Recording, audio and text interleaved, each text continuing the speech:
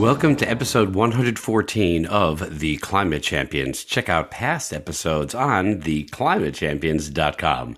I'm Lee Crevat, host of The Climate Champions. If you or someone you know is a climate champion, please let me know at crevatenergyinnovations.com. This week, my featured guest is Rebekah Eggers, Global Client Engagement and Innovation Director for the energy sector at IBM, and we talked on her first day at the new job. She has a 20-year track record of partnership and strong solution leadership, and she's known for creating sustainable go-to market and portfolio leadership for solutions that leverage data and analytics, improve operational efficiencies, and deliver customer satisfaction. This podcast is being brought to you, in part, by the Department of Energy's Advanced Grid Research Group, whose purpose is to accelerate innovation in electric transmission and distribution technologies and to create next-generation devices, software, and tools to help modernize the electric grid. Rebekah is sought out as a strategic advisor, keynote speaker, and for engaging dialogue at industry events across the globe on topics including electrifying energy, sustainably fueling the future, and digital transformation. She's also a trusted friend.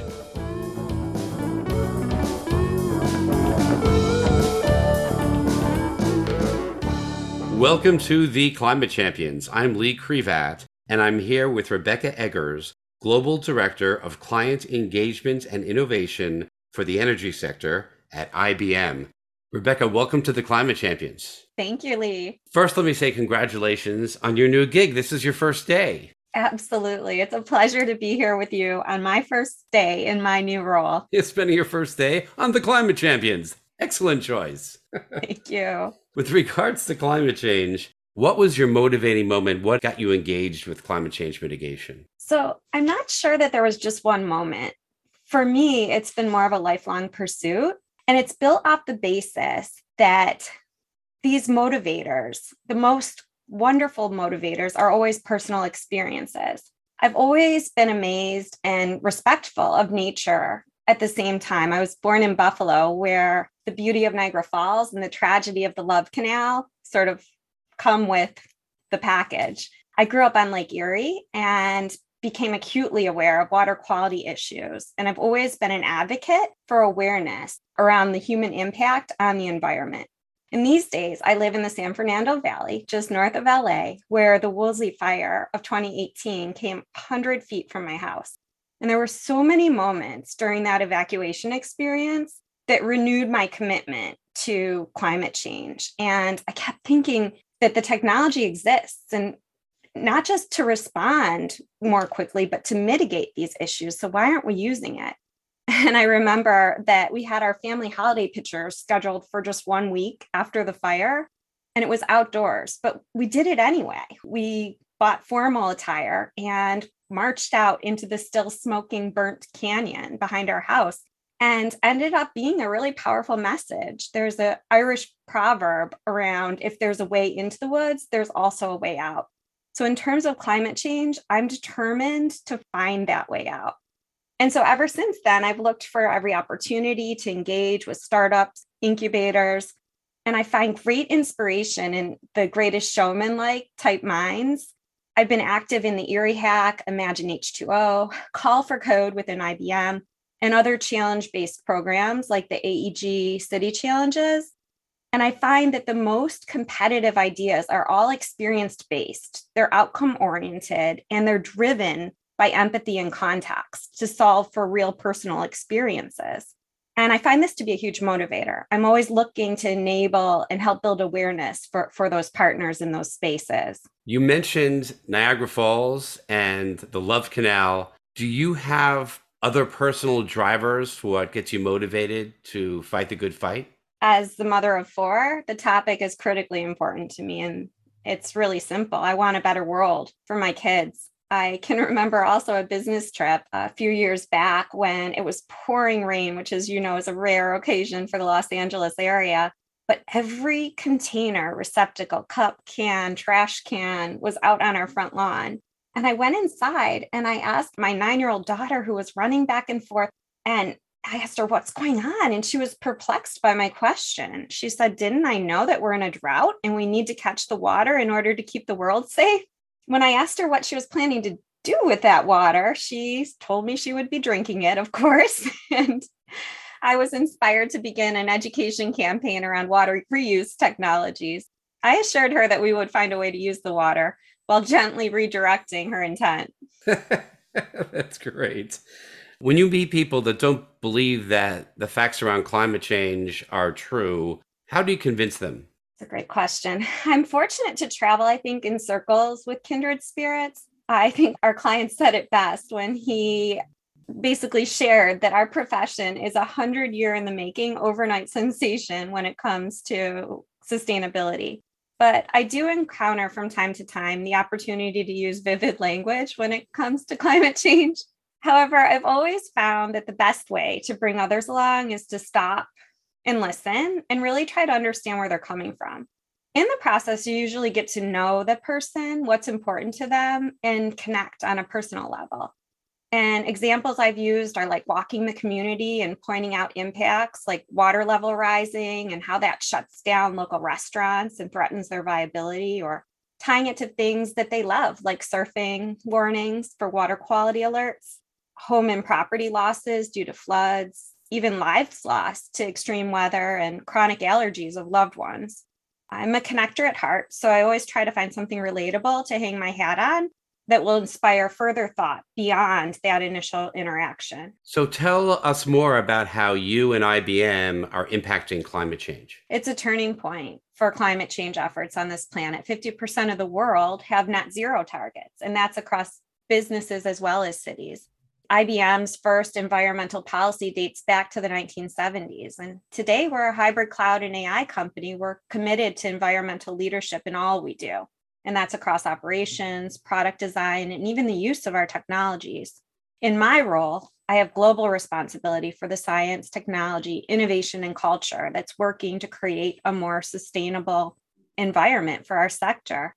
And I work with clients and business partners to implement technologies that modernize, secure, automate, and predict. But the cultural aspect of work at the intersection of the human and technology partnership is really the difference maker, because this is what enables us to integrate what we're actually trying to do with those technologies into what we do every day.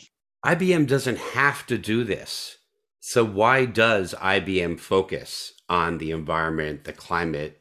We believe that good tech is good business, and this has been part of our DNA and our fabric since Thomas Watson. So it's really, I think, ingrained in all of us. It's been our goal always to become essential to our clients, to the world, and to make a difference. And I think if you meet an IBMer on the street, you can immediately find out what drives them. And a lot of it is personal inspiration to make a difference in the world. That's awesome. Did you know I once worked for IBM for one summer back in 1983? And now you run the Climate Champions podcast. Yeah, it was all built on that. Of course. Has the pandemic impacted IBM and what you do? One of the things that came with the pandemic was that we absolutely, right off the bat, saw increased urgency to leverage technologies because we couldn't be out there. Our work and asset management business needed that augmentation of the key strengths of human talents with technology in order to survive. And a great example of that is the workers in the field could, no longer roll a truck with their partner. So they couldn't be in the same place at the same time. How do you enable with technology the ability to communicate from two different trucks that are now being rolled? And how do you do that efficiently now that you're having the expense? So this has probably been not just the pandemic, but probably a convergence of issues that have driven up the urgency of responsiveness. And I think there was a McKinsey study that showed that we made 5 years worth of progress in the first couple months of the pandemic. And then in just the last year, we made 10 years of progress in digitalization. And I'm hoping that urgency and that focus will continue to address the additional challenges that we have at hand that are time sensitive as well. I know today's your first day in a new job. Can you talk about your prior background? So I've been in the energy, environment, and utilities industry my entire career. for 20 plus years now. And although I have current responsibility for IBM's industry-focused technology, my journey has included strategic account leadership, solution development, and management consulting. And I also hold a handful of industry-focused external advisory roles, from nonprofits to private boards. My domain expertise, however, has been based on finance and a business education with deep practical experience in data and analytics across the utility domain. I'm inspired by my clients, many of whom are committed to leaving the world a better place. And I believe strongly that this combination of science, technology, innovation, and culture will drive superior outcomes for future generations. But I would be remiss if I don't mention that I'm a mother, daughter, sister, friend, neighbor, mentor, teacher, and student. And there are so many titles that I identify with, but ultimately my people are my world. Can you talk about setbacks that you've had in your career? Sure. I don't really see it that way, though. I've been fortunate, but I hugely believe that everything happens for a reason. And I always try to approach change, the unexpected change, with the idea of what if it's even better than I had expected? If I had to identify a challenge, I guess it would be being a woman in a good old boys club. I was actually asked in an interview how I would be successful when all of my clients were men. Another time, I was told not to worry my pretty little head about a challenge I foresaw and a solution I had brought to bear anyway. It is my hope, though, to be a part of creating a better future for my two girls and future generations to come. And with that, recent events definitely give me pause, but I also understand that progress isn't always linear. And my grandmother used to say 2 steps forward, 1 step back. And I know that we can and will do better. I'm always looking for ways to create a more inclusive, psychologically safe environment for my team, because that's when we do our best work. Okay, I forced you to talk about a setback or a challenge. Can you talk about the successes that you're most proud of? From my perspective, my greatest successes are when I'm supporting others, either my team, my client, family, and friends, in achieving their goals. And so, yes, I get to work on challenges that matter. And I always kind of liken it to the Shark Tank investor Lori Greiner's quote: if you're lucky enough to be successful, you have the responsibility to give back. And I believe that technology is an enabler. And as such, we have a responsibility to collaborate, enable others, share what we know and our resources, and make it accessible. So some of the most memorable work that I've done is related to collaboration across utilities and the vendor and partner ecosystems. And it's always been around the exchange of data, systems, and platforms. It bridges discrete geographies and extends beyond organizational walls. It leverages public-private partnerships in a way that connects communities and drives resilient outcomes. And it crosses ecosystems in creative ways that result in shared outcomes that can be celebrated by many. I recently collaborated with Jos Rolling from IBM Netherlands and the team at the Digital Economist. And we published a forward-looking point of view around the power of the many, which I'm hoping will manifest into a significant accomplishment for a future that we're building as we fly. Have you had any recent successes specifically in the area of climate change mitigation, or I know you're very focused on water as well? One example that I would provide is probably the Digital Water City project. So I work with the European Commission on their Horizon 2020 work, and we're in the 4th year of deploying 19 digital solutions across 5 cities in Europe. And Milan is working on a water reuse project. It was originally intended to share data between the water utility and the agriculture communities to have the headlights into the water quality and quantity needs for a region. But what was really interesting, 2 years into the 4-year project, they realized that another industry could benefit. They realized that by instrumenting and tracking irrigation practices, the insurance industry could more confidently de-risk the contracts with the agriculture community. And then that actually lowered the cost of insurance for the agriculture community, and was such a win-win and a surprise that we started looking for this across all of the projects that were in play. And it's really encouraging for the future to see how sharing data across industries begins to open up new opportunities, new business models, and new ways of working. It seems that it enables doing the right thing around sustainability to have a better business case if you can get the insurance companies to acknowledge it and understand it. Absolutely. And it de-risks the whole experience for them as well. When you look ahead 10, 20, 30 years, how do you see the future, especially with regards to climate change? Do you think the planet's going to be awesome, functioning perfectly, or do you think we're going to still have major problems? Okay, well, I was expecting this one, and it's easy because I've seen the reruns of the Jetsons. We'll live in space, right? We'll have jetpacks, flying cars, robot maids. No?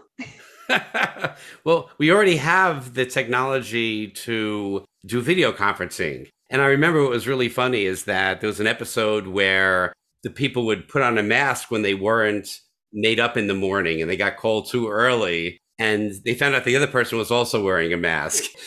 Both masks fell off or something. And I'm thinking we have that too. We have a feature that you can make yourself look better on Zoom. Absolutely. Never underestimate the power of a good pair of fancy glasses and some lipstick. Very nice. But absent a crystal ball or clairvoyant abilities, I think we can turn to trend and pattern analysis for some tea leaf like readings that will point to some predictions that are likely to happen. So let's assume that despite best efforts, the climate crisis to some degree continues to be a concern and requires great focus. It's probably a safe bet based on the disappointment expressed by the participating youth at COP26. The younger generation is going to demand, and many of us will be compelled to comply with a focus on sustainability. So there's probably three things that I could see happening. The first is that we'll continue to see worsening drought, wildfires, extreme weather stress that will continue to put pressure on our aging infrastructure. And despite an increase in funding, we'll struggle to keep up. The second is that utility resiliency, due to the rapid integration of DER and supply chain disruption, will put the society at risk because we'll be unable to support the nutrition and economic needs of an exponentially growing population. And finally, absent the end-to-end value chain oversight, solutions will optimize for silos, but they're not going to be looking at the entire ecosystem, and that will leave huge security and experience gaps. To sum it all up, if we take the past few years as any indication, we'll see more and continued pandemics, political unrest, war, crime, careless pollution that exacerbates this gloom, doom, and uncertainty. Okay, you have been so positive until now, and suddenly I ask about the future, and you just painted a very dim vision of the future. What kind of hope do you think we have? So I am rooting for some promising trends and the potential to deliver on the promise of a brighter future for generations to come. So I've got 6 ideas on the positive side to balance it out. You are prepared for everything I come up with. We already talked about the unprecedented acceleration of technology adoption, AI, automation, the emergence of this virtual or open enterprise that embraces new tools and ways of working. The second thing would be this acceleration of efficiencies that are gained by technologies that support supply chain advances, not only in the speed and experience of personal travel, for example, but also that of critical supplies and goods. Thirdly, we'll see a rise in empathy jobs, in importance, pay, and interest. And this will elevate the roles of teachers, healthcare workers, and sustainability, purpose-driven roles. Next, we've seen an impressive commitment to carbon neutrality, and some even within the next 10 years. The fuel shift through electrification of industry is already underway, with engaged participants capable of making significant impacts. I think it's like 70% of global emissions can be addressed at the utility level, and this work is already in progress. Next, we're seeing a blurring of the industries, where, for example, in the electrification of transportation, we see automotive partnering with the public sector and the electric utilities. And these results are being amplified by the rise of diversity and equality. So this collaboration across diverse industries and talent will give us solutions we never imagined and change how work is being done.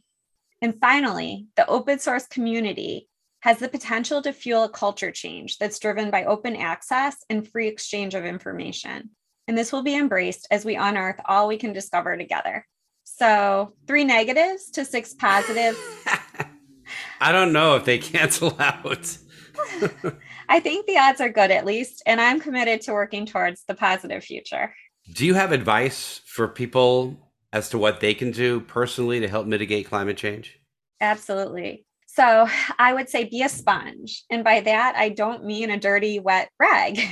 Rather, listen to the wisdom of ages and make it yours. Study new approaches and techniques and be brave and try them. Consider advances in other industries and how innovation might be applied to reorient the way work gets done in our space.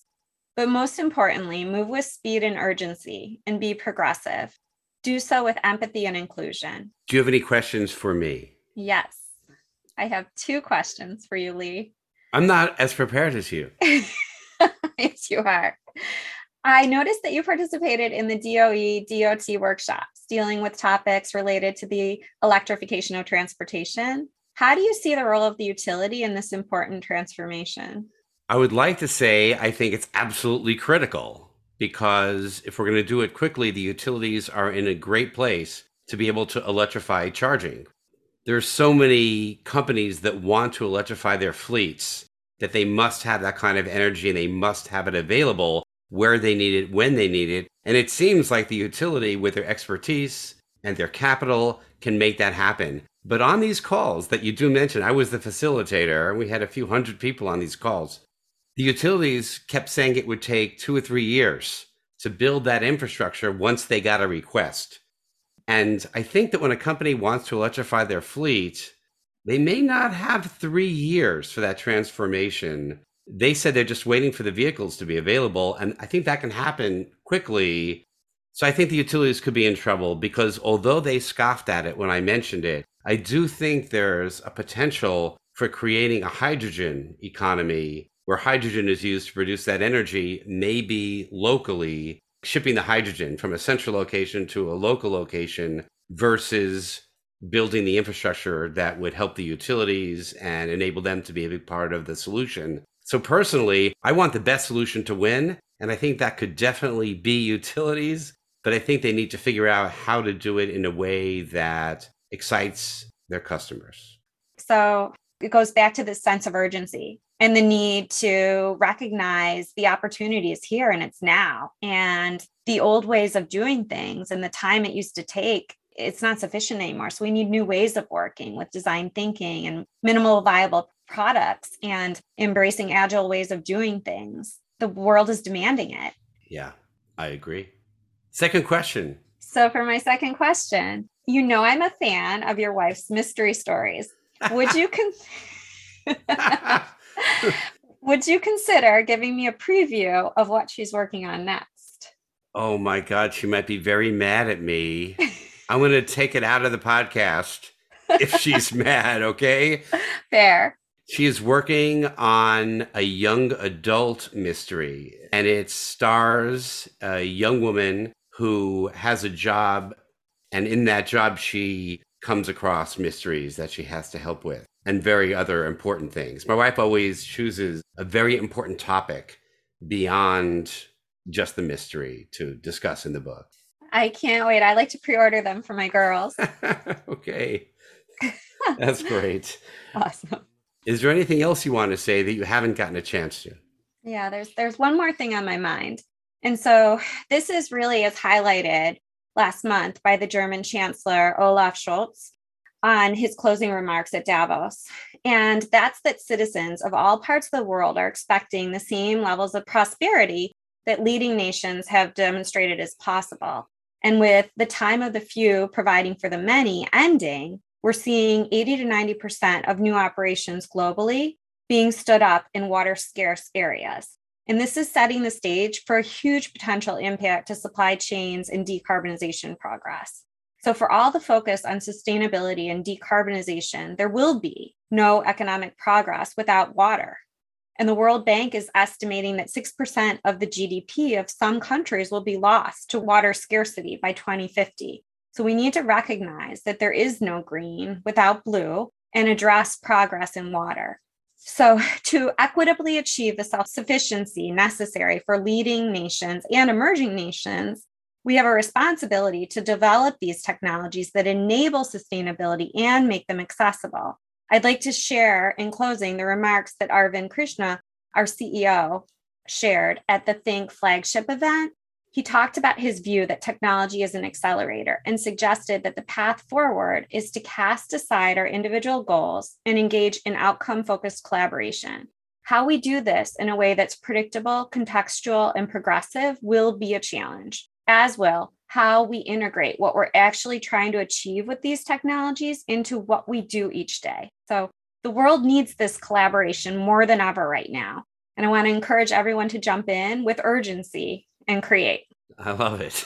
On that note, I'm going to wrap this up with a rap. While it is true that you now live in Cal, you grew up in Buffalo with Niagara Falls and the Love Canal, you have a great desire, you want to do more. An example of that is you're a mother of 4. Your daughter said when you came home, she said, don't you know you oughta do everything you can to catch all the water. When you meet people that you want to convince climate change of, you do it by talking about things that they love.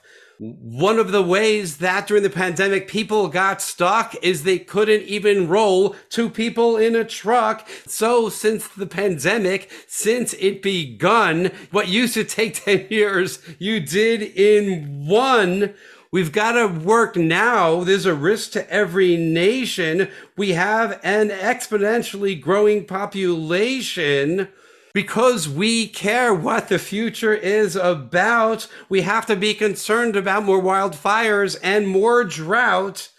We need the help of every nation. One solution is more electrification.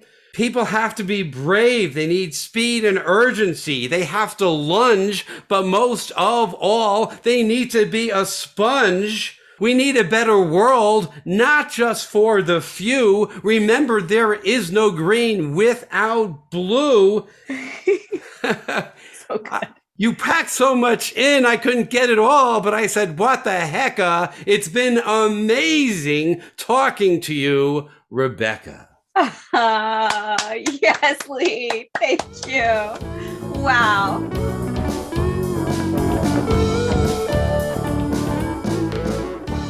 In addition to talking to me on her first day, Rebekah posted on LinkedIn about her new role, saying, it's an inspiring time to be working in this space, as 50% of the world have net zero targets, including businesses as well as cities. However, it's going to take collaboration among and across sectors at the ecosystem level to integrate what we are actually trying to achieve into what we do each day.